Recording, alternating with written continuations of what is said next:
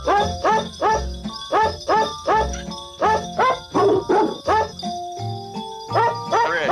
bark louder. Bark louder, Rich. Woof, woof. By the way, I am definitely making a TikTok out of this. This is the sequel to Rich's peacock. His bark, those mouth things you were doing. Walt's shaking his head in disgust. Well, there's only one thing that means. What episode is this? 86. Welcome, everybody, to episode 86 of the Light Shed podcast. Brandon Ross, Walter Leaving it in the Pison, background because it's so good. and Richard S. Greenfield here for your infotainment needs. Happy Festivus. Happy Festivus. Happy Festivus For the rest of for us. the rest of us. This is, will there be an airing of the grievances? Maybe some feet. Well, I guess we can't do I have feats some of strength. grievances. I have grievances. Okay. This could be a miracle, a Festivus miracle, but go on. I don't want to say them. Okay. I think we should keep it in-house. You can save that for later. But happy Rich, Festivus. how's your vacation going? Are Other than you spending feeling my relaxed? vacation talking? Yeah, very relaxed. But I'm talking to you guys. Instead of being out on the beach this afternoon. That's or this rough morning, but because 10 minutes or in about an hour, then you can just go out to that beach and Brandon can go out to that the is true. slopes. But some of us have neither of that. So I feel bad for you. It must be rough. You It must know, be very hard for you, Rich. Walt, Yes. It must be very challenged. why aren't you somewhere this week? Exactly. Great point. Excellent It is a real question.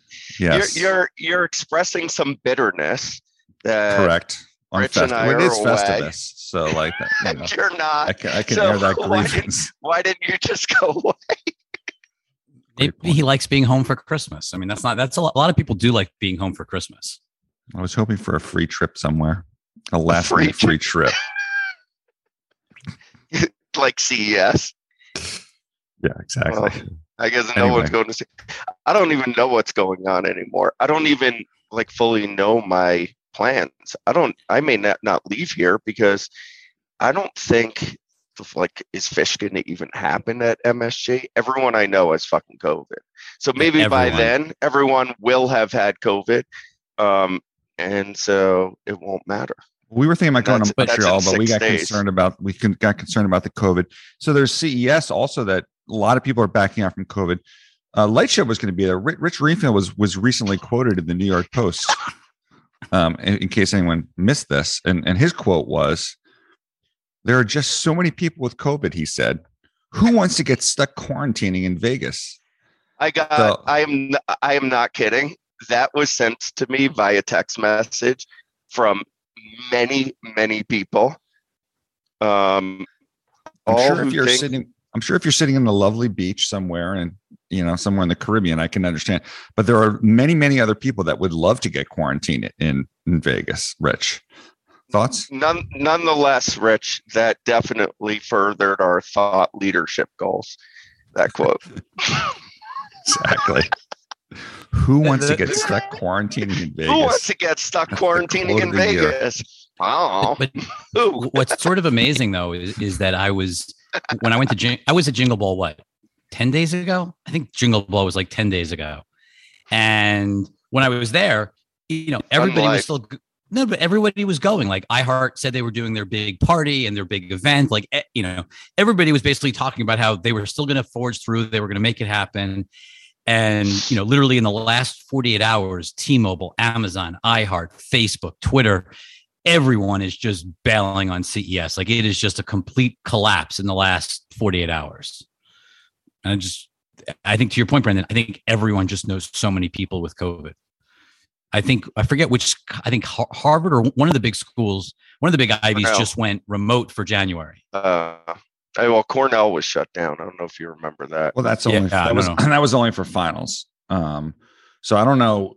You can't really go remote for January because most of the schools, unless you're on a trimester like UCLA, they don't really go back to school until the Or end Dartmouth. of January. So that sounds like shady information. So you might want to hold back on making some of those things unless you hear about them. Look at because, his like face. He's like, "Oh, I'm getting really serious here. I'm getting serious." I don't think any of the Ivies go back. By the way, at the start of mid-January. January. Mid-January is what I meant. Yeah. Okay. Maybe. So they're going to be remote for the first week. Maybe. The first couple of weeks. We'll say. I mean, if you look at the numbers in South Africa, I think they're plummeting quickly. So I think things change by the day. So I think it's better that we and nobody plays into this fear mongering that goes on right now, where people freak out about stuff. When I don't think there's anything to be afraid of. I mean, if you look at the hospitalization and death rates, they're extremely low. My guess among the vaccinated. Yeah, and my guess is most people listening to this podcast are vaccinated. No judgment if you're not. Well, maybe a little bit. It's got their personal choice, in my opinion. We don't need to go down that path. But the reality is that things are shutting down very quickly. But we'll see how long that lasts. My feeling is that this cycle will be relatively quick. I hope I'm not wrong. What do we got on that? How does this impact the Olympics, Rich? Yeah, so I think that's the question: is like NHL players won't take part in the 2022 Winter Olympics. Well, maybe they should be taking part in the Olympics because it's in China, and that's a country that is oppressive. With just yesterday taking down a statue in Hong Kong. Oh yeah, in the last remaining commemoration of the Tiananmen massacre.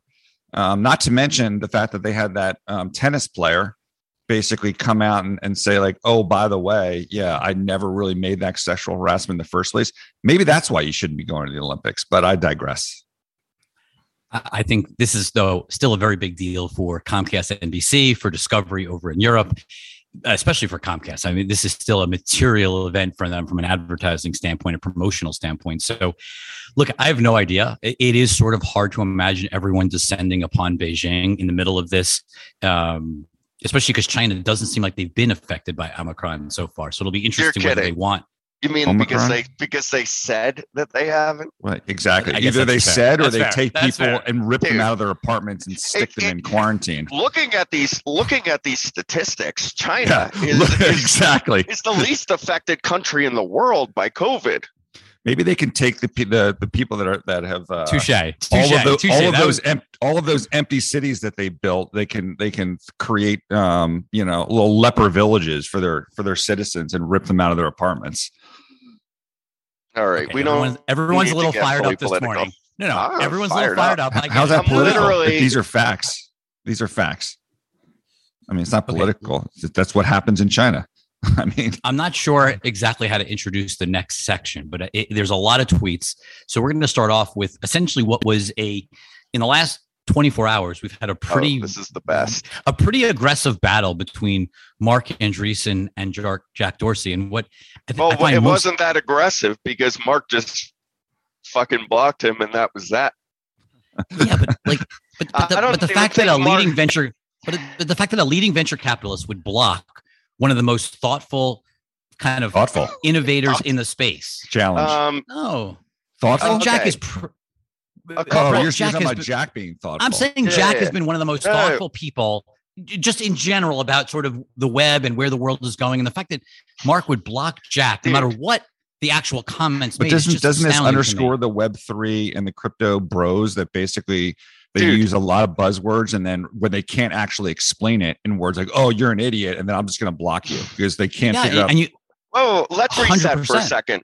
First of all, going before the whole Web3 craze, and Mark Andreessen's been doing stuff like this for a long time. He's been known to block people whose opinions he disagrees with, which isn't really embracing the Web3 principles of decentralization, especially considering one of the main places he was blocking people from was Clubhouse. If you go back to that craze, everyone who disagreed with him, him and like everyone from A16Z was blocking them off of Clubhouse, including the press. Taylor Lorenz, I think it was. Yep. Yeah. And many others. So, there has definitely been a history of this coming out of that organization. Who allegedly now made we that could get to the merits of it. Go ahead.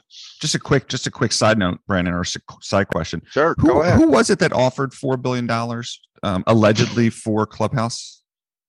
Oh, who do you remember who that was? Was it Jack? So maybe there's a little bitterness there about like, hey, oops, maybe I should have taken that $4 billion. I mean, Jack directly though attacked Mark and A16Z in general in early parts of like this sort of it's not one tweet storm. It's just like sort of this. Yeah, but it's not like Jack has not gotten the last few days. It's not like Jack has not gotten attacked by many of these people on many occasions about, you know, all the stuff that's happened on Twitter, right? I mean, you know, so it's like, of course, I can throw stones at you, but you can't throw them back at me. Like, I don't know, it kind of goes, and it wasn't, none of this, I don't think was done in a personalized or distasteful. No, I think, in way. fact, I don't think he even mentioned A16Z or he mentioned it. I mean, it was, did he? I mean, it was very obvious who he was talking about. Jack was showing tweets as like A16, and he literally showed their motto. I'll put it software okay. eating the here. Here. Oh, it's right here. Right. Yeah.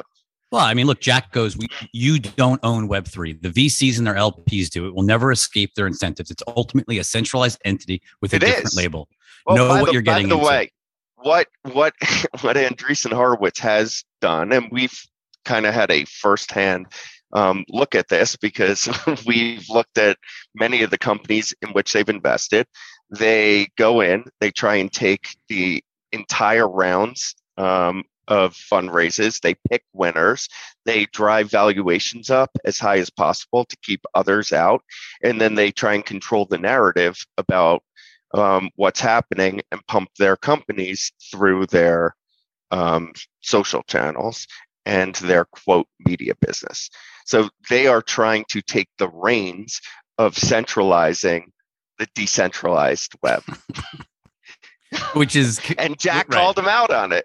I mean, look, I'm not saying that like no hate, like they're doing something that is, you know, going to benefit their, you know, LPs and themselves. But the ethos of Web3 are completely bastardized by what's going on, and Jack called it out.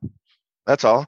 And by the way, like, a lot of what I love Jack says, I know we know you do, and has spoken about has been very educational for all of us. Like Chris Dixon is the thought leader in that space, but so everyone's watching them on Twitter, so in controlling. So here's their opportunity then to explain, and they're forced to explain it in simple terms at a 5th grade reading level because it's on Twitter. And they're limited in the number of characters. And apparently there's an inability to do that. So rather than actually trying to explain something, it's just like, oh, you guys don't get it. This is the future. So I'm just going to block you rather than actually trying to engage on this topic. Get into a discourse. Yeah. I think, the more incredible. mature that's what's so upsetting. Is to respond it's funny. with your side of the story. Sure. Yeah, and now all the opportunists are trying to get Andreessen and Jack on, like at conferences. We won't say who. Speaking of opportunists, though, but if we stick with opportunists, or actually, Walt, do you want to read it? I think you had something else you wanted to read with. We can skip over that. That's fine. You want to skip that? David's. Okay. I mean, people basically that weren't involved in the discourse but want to be involved in the discourse kind of jump in between, and then Jack. I just recommend anyone follow Jack, look at his replies. I think he did. It was very entertaining what he did, and just called some of these people out. So talking about opportunists though, Brandon, why don't you read this? Because I think you love a lot of the people that are opportunists. Well, first of all, set up what this is from. This is a random Twitter account that did a poll. So there's nothing beyond just a rando Twitter account that did a poll saying but it's pretty funny. Who's the finance charlatan of the year for 2021? So, Brandon, you can read off the winners. Congratulations to Chamath, who has won the 2021 finance charlatan of the year by the widest ever margin. Number 2, Elizabeth Warren. Should we stop there? No. No. I think you should. Number 3, Kathy Wood. Number 4, Mark Minervi, which is, remember the guy that he was like, what did he I can't even remember now, but it was like he botched something. He was the guy that was interviewed on CNBC and he was pumping some stock and they asked him like, what? I think we asked actually him what it was. And we did. Yeah, we played the video and he didn't even know what the company was. So what's amazing by these people being at the top is and pomp after that. And who they beat out was Bill Wong, who was like, who drove Viacom to, what was it, like $5,000 or something? It was like he drove Viacom up to $100. Then right above had that to shut his fund down, lost literally billions of dollars, and now Viacom. And he's lower on this list. Just to be clear, there's Ross Gerber on there, of course. I mean, yeah, Bill Wang should be number 1. Come on. I mean, exactly. Well, I mean, we can review some of Chamath's statements and actions over the course of the year, but I think Elizabeth Warren is exactly where she should be at number 2, only right behind Bill Wang. The whole list is pretty special. It's a pretty special list. We need to do more polls like that. So, Walt, why don't we shift gears to your Sixers? Wait, by the way, Brandon Sixers, anyone who has any ideas for other financial charlatans of the year, please don't make a joke and say me or Rich or Walt, obviously. Please send your suggestions and we can discuss them on next week's podcast. I could probably come up with some sell-side analysts that are financial charlatans. Yeah. Maybe we should have our top 5 dumbest questions on conference calls when we come up with that would be good. We do kind of need to do a bit of a year in a review next week. It will be our New Year's Eve edition. So speaking of Web3 and crypto, metaverse is another topic that gets a lot of interesting descriptions and people flexing about it. Ryan Lawler was pointing out a filing that we saw recently about the Sixers, who have a metaverse partner.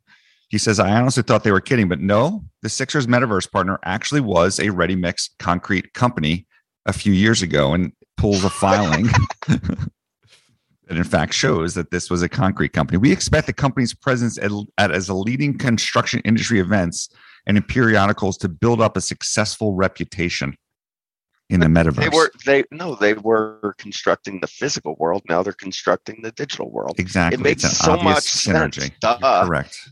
Exactly. This is obvious. But do you remember in 2017 when there were companies that were just changing their name to put crypto or blockchain or anything crypto related into their name, and then the stocks would go up 100% right, like random companies doing construction that would say, hey, now we're accepting crypto for people doing construction and change their name.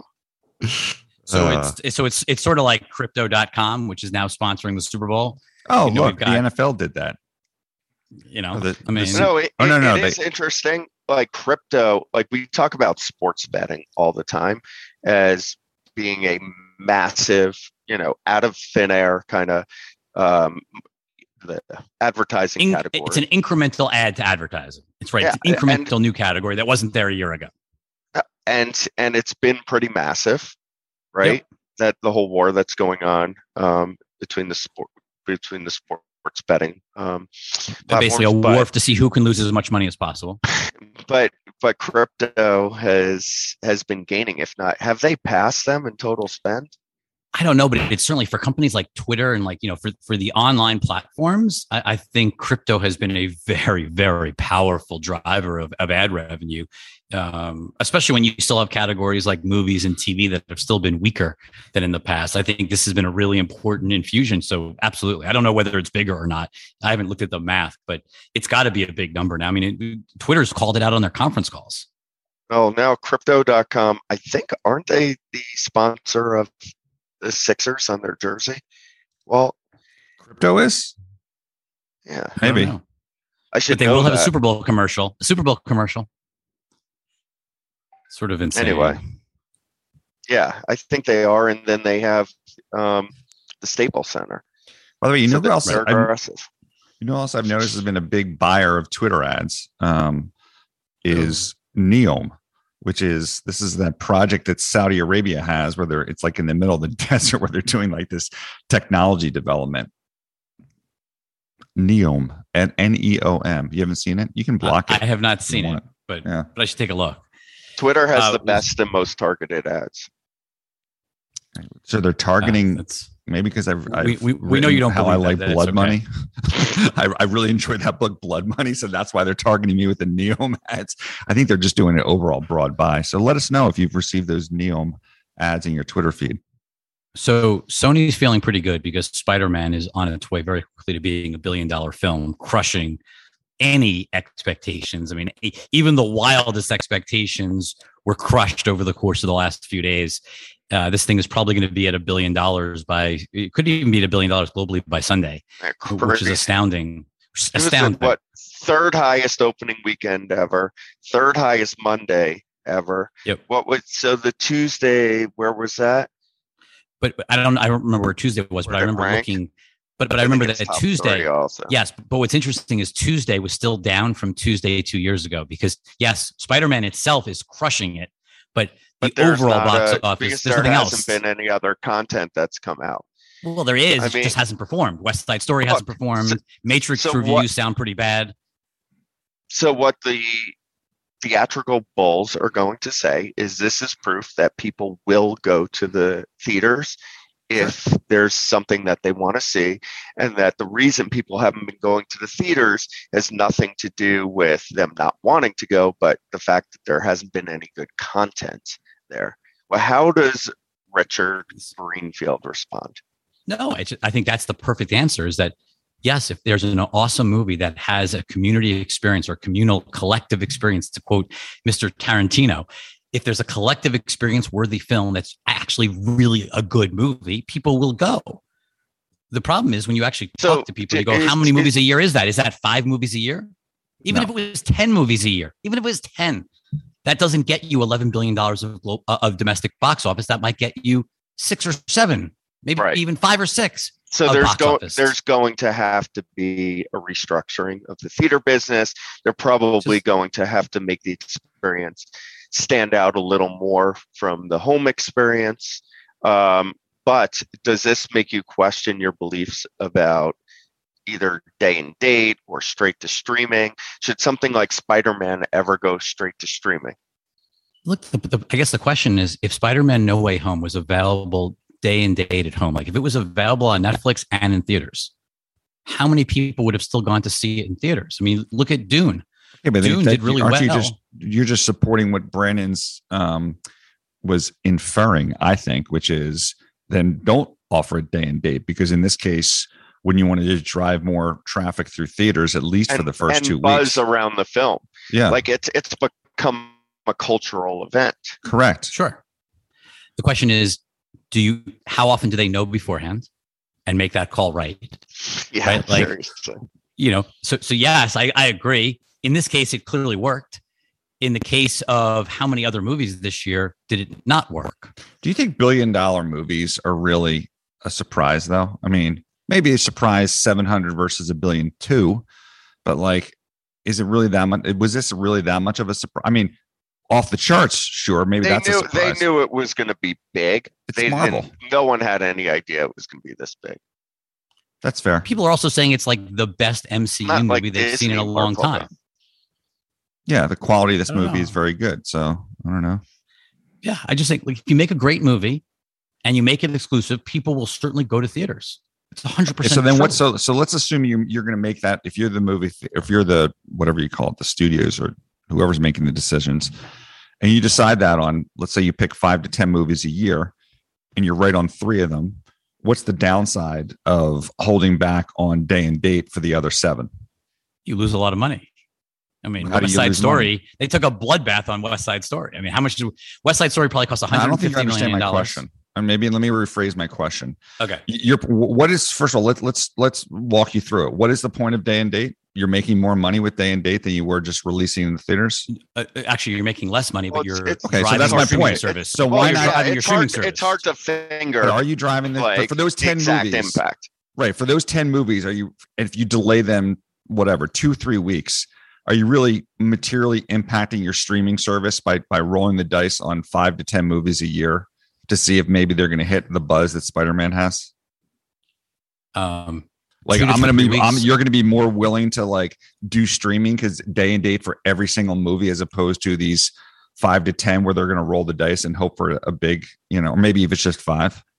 I don't know. If it was 2 weeks, I probably would agree with you. If it's 45 days, so if you're going to reboot marketing, spend a ton on marketing, blow up and not generate the dollars, and then go start remarketing it. So there's an old inappropriate saying that I will hopefully not get canceled for, but I think that saying goes, now that we've established you're a whore, let's just determine the price. So now you're off day and date. So what is it? 1 week, 2 week, 3 weeks? I mean, so then it's just debatable whether it's 45 days or 2 weeks in terms of what impacts streaming. Well, hold on. That's important. In March 2020, before the pandemic, it was 75 days. No, it's come. So now we're at days. Now we're at 45. Okay, so let's assume it's 30. There's been a material amount of progress. Sure. Go on, Walt. Right. So my point is that, like, to Brandon's point, like, you're giving up this ability to kind of drive buzz, which actually has even greater impact perhaps on streaming. So, like, why not roll the dice for pick a number, 15, 30, 45, whatever the number is, and play with it and see which one's the right number, where it's the nice balance where you can get a little bit of both. I think the most interesting is Disney, though, right? Because Disney has a very, very good batting average and slugging percentage, obviously, when it comes to these event movies. Mm-hmm. So Disney, who is putting stuff out, Marvel and Star Wars and Pixar all the time, that is going to, more often than not, drive buzz at the box office. Should they stick to theatrical? That's my question. And by the way, I am just asking questions. I'm not giving an opinion on this. Rich, one last comment before driving conversation. One last comment before you give us your response to all this. In the case of Disney, I just watched the season finale of Hawkeye last night. So it's not like there's other reasons people are subscribing to Disney that they're not churning off and waiting for the big movies. Now go, Rich. No, like Eternals. Should that have had a 45-day window? Well, it was a bad movie, but okay. So if it didn't, so they rolled the dice. That one didn't work. So if it was lost money, so did they lose subscribers? Like, how does that negatively impact streaming? I guess the question would be if it's not it's not as much of a chance to positively impact streaming is what. Rich but if it's a shitty movie, what's going to impact positive streaming anyway?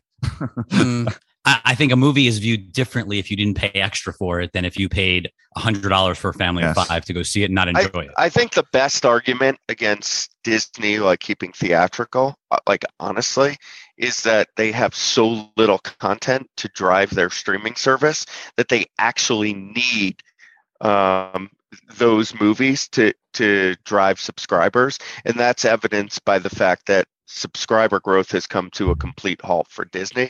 So this is a lever that they have, similar to how HBO Max used the lever last year. That's the best argument. That or day and date, where you give the consumer the choice and you don't do theatrical exclusively, is probably the best middle solution. So those who want the event experience can have it, and those who don't can utilize Disney Plus. Sorry, Walt. I am going to agree with you and at the same time disagree with you. Awesome. I agree with you. They need broader content to help the subscription, as we've talked about. But I'm going to disagree with you in saying that, like, okay, but they have other like episodic programming shows, whatever you want to call them, that are the people that care about Marvel and Star Wars or not. Right. So you have them. You have them anyway. You have them anyway. Like, they're not going to churn out anyway. We have talked about that. Yeah. They need broader content. Yes. At the end of the day. It actually looks like Bob Iger, I'm going to call an audible. Bob Iger actually agrees with you, Brandon, in his farewell swan song this week. He was doing a bunch of interviews, and he literally said, this is from the Streamable, from an interview he did, former Disney CEO Bob Iger believes Disney Plus needs more diverse content. Yeah, I mean, that's absolutely the case. It's it's why we supported sort of the merging of the services in certain international markets. I think they did in South America and parts of Europe, right? Yep. Rich. But yeah, and why Hulu probably should be a tile within Disney Plus. Right. And yet Hulu remains unresolved as we move into 2022. Yeah. Wait a minute. So Joel Embiid says if Hulu has live sports, what's he going to say about the concrete metaverse? Sixers have concrete metaverse. Concrete being the operative word here. But the other thing that was interesting about this Iger whole kind of swan song this week is there's two things. One, there was a bunch of articles saying Iger may not leave and that he may actually end up, that Chapek may get fired and Iger will come back. I think that is highly unlikely. I think the reality is this is really Iger's final exit. And I think, the reality is whether Chapek lasts long term, I don't know. But I'd be very surprised to see Iger come back. But one of the things that got a lot of press this week was a story that Iger recounts how he believes that if Steve Jobs had lived, that Apple and Disney would have merged. And people were making it out to be big news. Yet when Iger in his book a couple of years ago, he literally wrote the exact same thing and recounted the same memory in his book a couple of years ago. So it was just interesting that this got a lot of play this week, and yet it was essentially, old news. And I'm not sure why people are so fixated on that. And to me, Apple's doing a pretty good job creating content, as we've talked about on the podcast, without buying a major media company. So I don't really even understand why Apple would want to be in the theme park business or be in the, stuffed toy business. It doesn't make a whole lot of sense to me why that merger actually makes sense. Walter?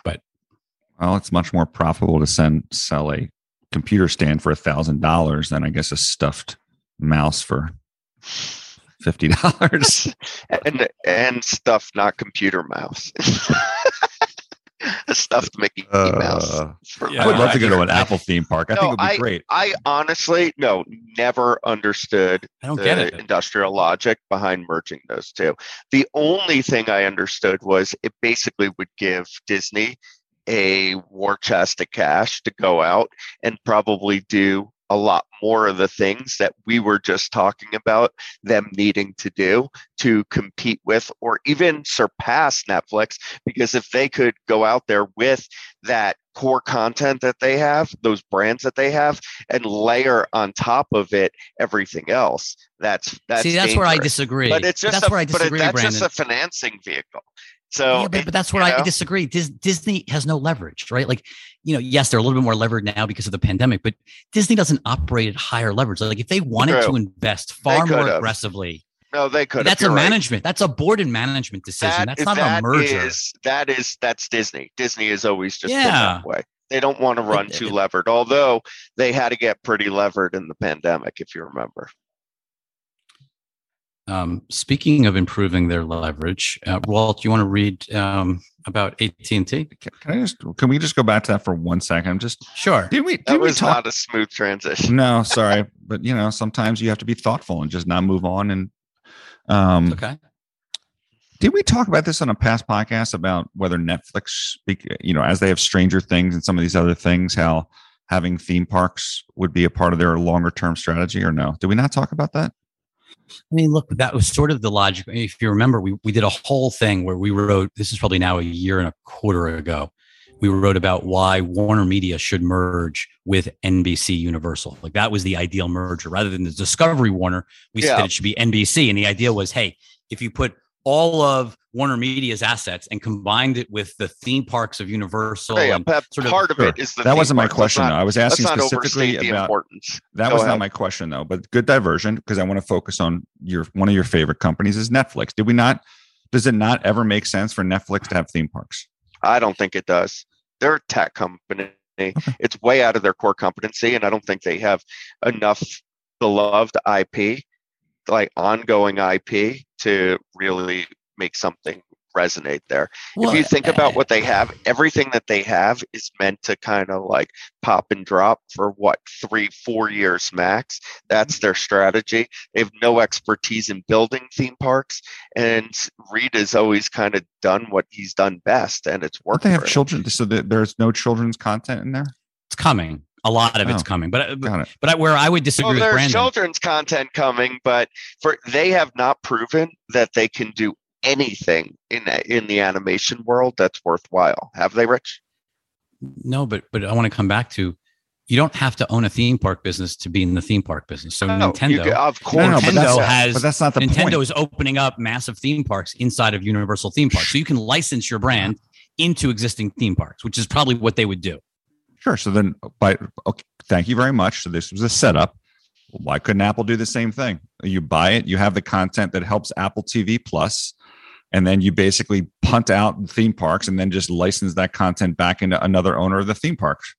You could. Okay. You could. Good. I don't so even now we know that understand Apple can why buy Disney. Apple. There you go. Problem solved. Of course, Next.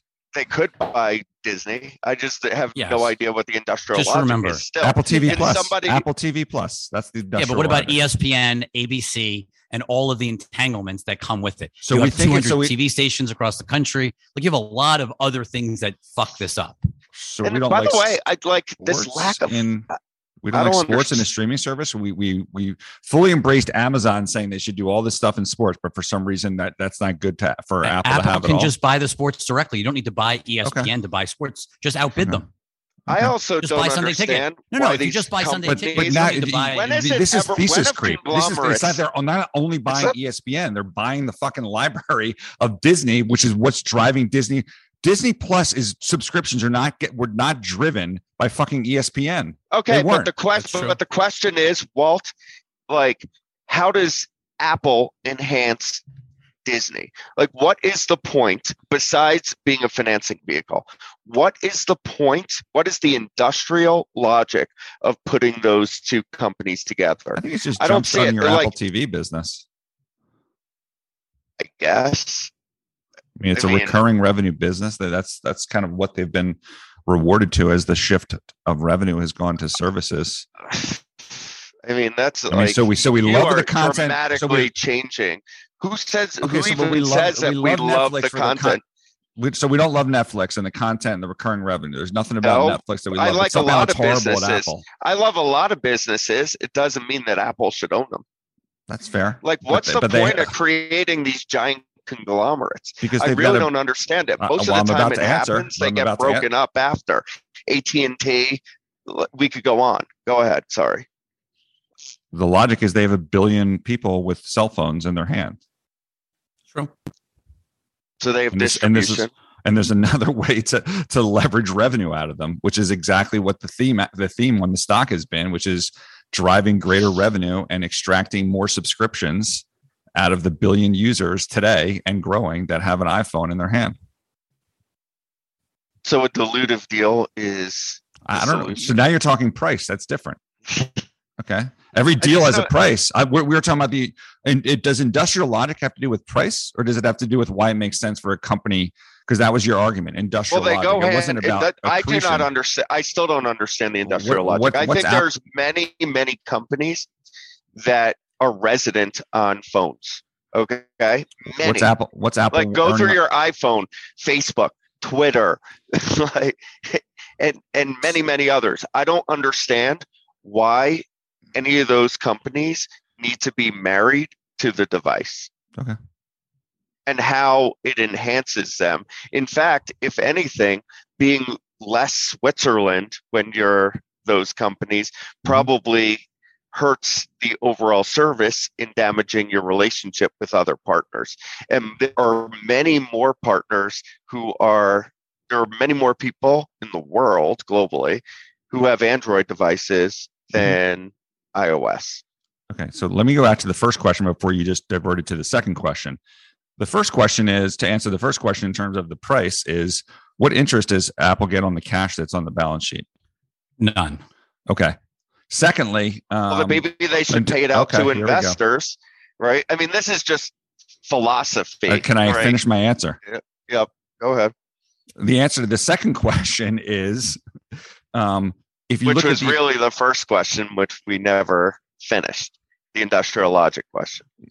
Right, which is that's been the thematic on what investors talk about in terms of Apple is driving the recurring revenue and adding subscription service revenue. It's X% of revenue going to Y% and getting more service revenue out of those existing customers. It's not about lowering the churn. I mean, the churn of an Apple customer, people upgrading their phones, is already very, very good. It's just adding more services, which is, it seems like the overall market seems to appreciate that. Given the market cap I understand, but you have to buy the biggest content company in the world, sure, and theme parks and a consumer products business to increase the amount of service revenue. I think agree. What's appreciated is the organic growth. Okay. I don't disagree. We talked about the fact that Netflix did it this way. And as we've talked on this podcast, and I've said many times that I agree with Rich on this, is that with that type of cash, you can build your own. But to say that there's no industrial logic to buying one of the best libraries out there, I think is just wrong. Sorry. We can agree to disagree. Let's do that. As we all like to say. Next. Let's talk. Can we do a little John Stanky, Walt? Give him some credit. Speaking of conglomerates that shouldn't have come together, next. So you want to go to the next slide, or I think we should force Brandon to read this because I don't want to go to the next one. I don't want to read this. I'm going to read it. Sarah Fisher, breaking. Right. AT&T is selling. AT&T is selling the ad tech unit Xandr to Microsoft. Was one of the most botched and mismanaged assets I've ever covered. Deal likely came in under $1 billion, which would still be a freaking, I mean, even if it was $700 or $800 million, that is massive for a, in my mind, something that basically had no value. Xandr brings in $300 to $380 million in revenue annually and loses somewhere between $50 and $90 million. So they got something off their books that was losing a lot of money, and that seemed like it was essentially going nowhere. When they bought it originally. Built it. It was more build. Well, they bought that business. No, they didn't. They bought AppNexus. They bought AppNexus, right, for over $1 billion. Correct. If I remember correctly. Yes. Then they put a whole team against it to try and build it out. Got nowhere because it wasn't their core competency. Yep. Right? And had to get rid of it. Okay. So Apple's core competency is making phones, but they're also should they shut down Apple TV Plus? Since you want to continue on with this discussion, should they just shut it down since it's not a core competency and sell it? It's not a core competency. Maybe they should. Don't interrupt. Let him answer. Maybe they shouldn't have built it in the first place. Okay. Actually, I think that's where I disagree. Is I actually think Apple TV Plus. No, they've actually done a pretty core good job. part. I think it's a core part of Apple because it's a core part of the bundle that they're creating. It's a part of the brand building. I think it's a brand building exercise in many ways. Of Rich, is gaming part of Netflix's core competency? Just asking. I believe it is, and I can explain why. Okay. Right? Sure. I think Netflix is a entertainment bundle. I think that video and interactive are merging over time, are moving much closer together, and I don't think the skill set difference is going to be materially different in the next 5 or 6 years. And I think that they generally think ahead to the future. The other thing that they're able to do in entertainment is play Moneyball because of the size of their subscription base. And so they can go out and acquire, like they did in video, they can go out and acquire games that would never see the light of day that can be successful as part of their bundle. And why can they do that? Because they've got a lot of money? Not necessarily the money, but that's part of it. I think part of it's technical expertise. It's the technical expertise, and it's their technical expertise is why they can buy games. Oh, they have a huge subscriber base that they can. For example, a billion iPhone users. Yes. Okay. Got it. Yes. Are we going to continue this one? No. We're not. So we're going to shift gears. Let's finish with AT&T, which is, let's point out that Stanky has now continues to sell off all of the excess stuff, talking about someone trying to focus on their core competencies to become a comms company. And while the stock has rallied against Verizon over the past week, thanks in part to the kickoff with Simon Flannery, and you had some other people follow on with additional upgrades. It's still trading at a discount on a dividend yield basis to Verizon. even after the expected dividend cut. So Stanky kind of continues on with his path of like cutting to make this a true comms company with enough money to invest. And Walt was the first analyst to really beat the drum on this. And he's being kind to others, but they just followed his footsteps. Well, unfortunately, I'm still underwater when we said to buy it, though. So one of these days we'll get what? Back. Dude, aren't we supposed to be financial charlatans? Wasn't that what 2021 was about? Yes. Well, speaking of not so much financial charlatans, but more business charlatans. Business charlatans. I don't know if there's a bigger one in our industry, Brandon, than Ryan Kavanaugh. This is from every industry he ever touched. Remember, he was in our industry. He was a charlatan, went on the run. Then he was in the industry we cover, the movie studio industry, was a charlatan. And now Triller. Go ahead, Rich.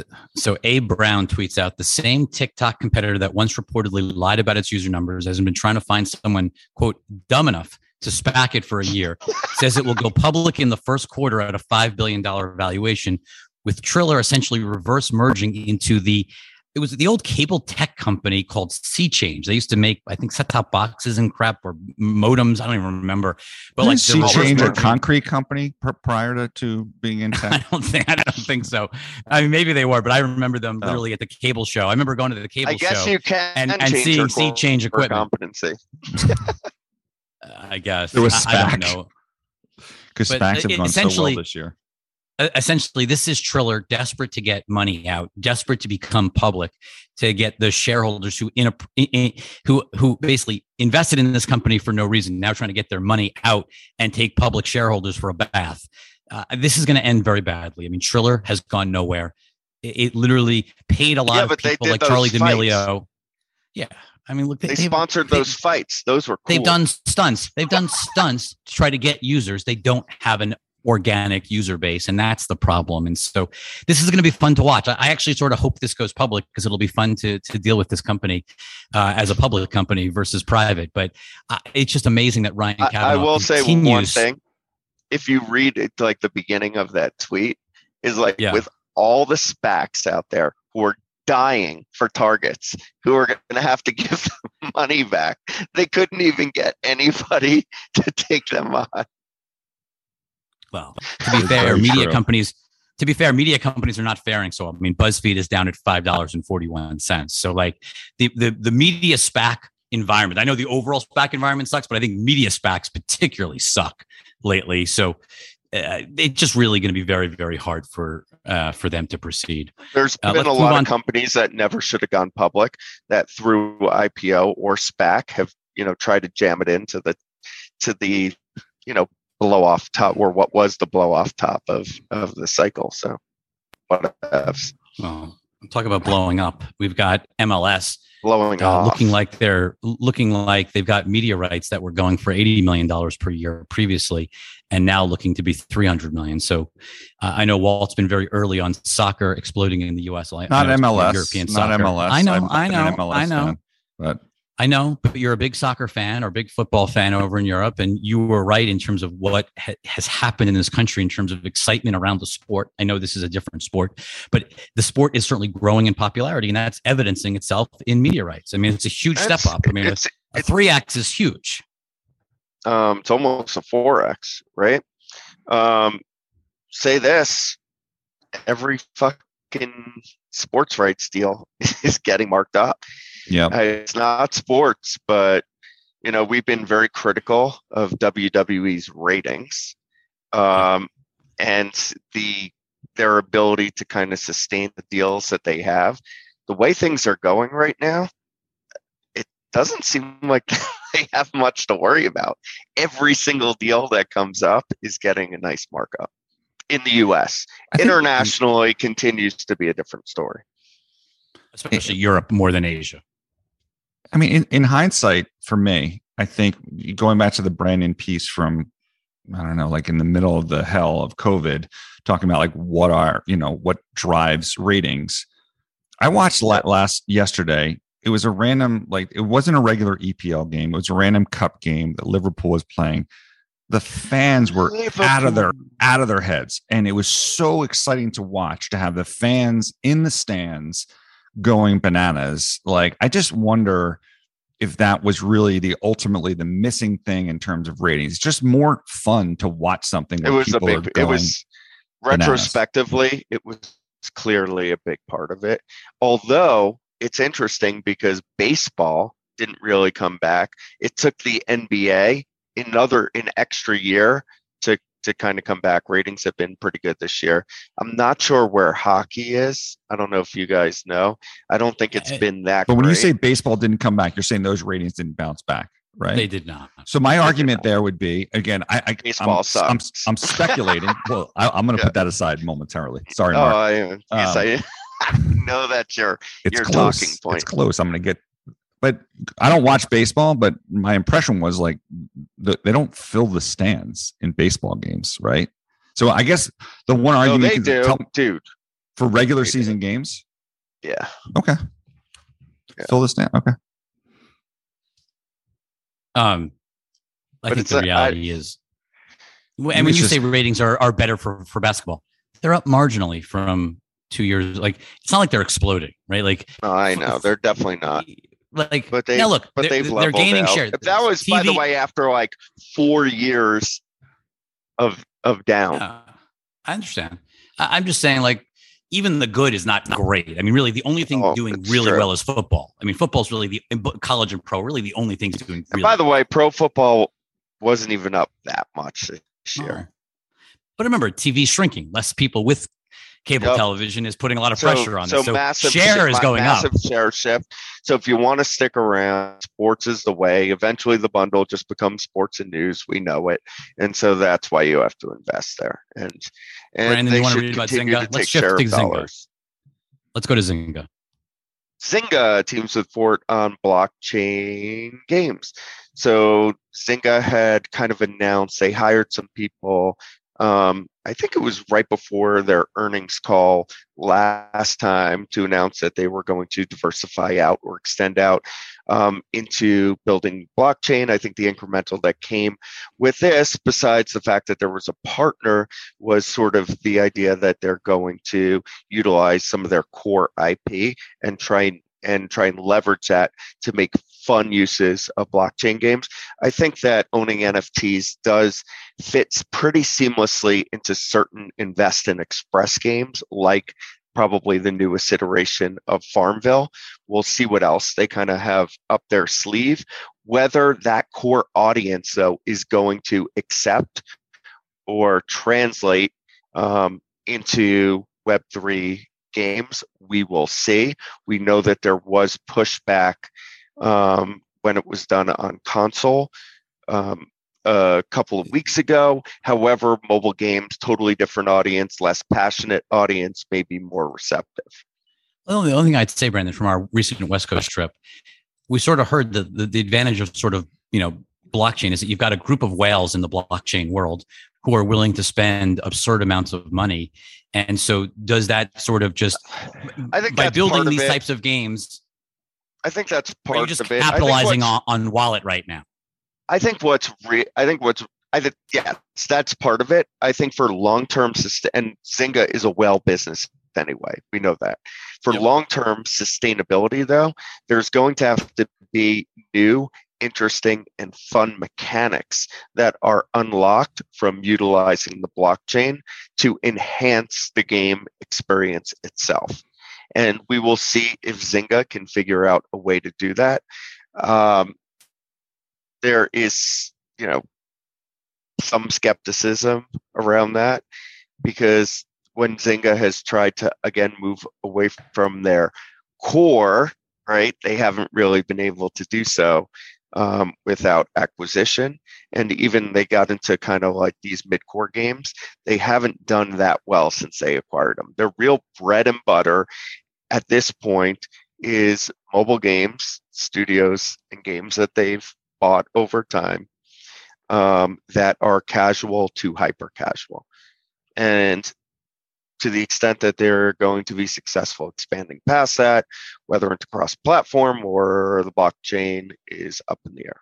So we've got our final slide, which is we're going to go back to Jack Dorsey, who is responding to Austin Reef from Morning Brew, who made a comment of like he'd love to just sort of see, Jack and Mark Andreessen to get, sort of battle this out on Clubhouse or on Twitter Spaces. And Jack just responds, I just want a hug in the metaverse. And it sort of made me laugh. Trademark. The trademark. Yeah, I don't know. That's the whole Because they own it. hilarious thing. Yeah. But then on top of it, I also just started thinking about the whole like Zuckerberg thing of like the whole idea that we're going to live and breathe in the metaverse and work out and hang out with our friends. Jack is obviously skeptical about that. Yeah, and I'm just like the whole thing is like trolling on the entire thing. It's not just on Andreessen, but just this whole sort of we're going to live in this metaverse with goggles on. It's just important. He's trolling on parts of it. There's a lot of principles of the platform shifts that are going on that he does agree with and believe in, including decentralization. He just thinks that there's been a bastardization of decentralization. He's also a maxi, and I'm not sure if people go maxi. after him for being a Bitcoin maxi, that would he similarly engage or just not respond, or I don't know how that would go. What do you think? No, he was saying that that Ethereum wasn't decentralized also. Right, because he's a maxi. Yeah. Well, Mr. Heat Miser. Rich, can you bark once for us? Just one bark. One more. Just one more. Roof, roof. I And don't even with understand that- what the barking is. So That when is is our next episode- episode? Is it before? Is it right before New Year's? After New Year's? Is this the No, last? we're gonna do. I think we're gonna do New Year's Eve. I think we'll do a New Oh. Year's Eve episode. Oh, that's hopefully. wonderful. Maybe we should do. Maybe we should review the last year's predictions to see how many were right or wrong. I think we did that last year. I think that's actually a really good idea. Our top 21 for 21, you mean? Can we get Yeah, we through can that, do that. in an hour? I don't know. Probably. And I think we can generally talk about what's happened over the last year in a fun and infotaining way. Sounds like a plan. Have a great weekend, everyone. Brandon, enjoy the snow. Merry Christmas. And I will be. see you after Christmas, everyone. Bye.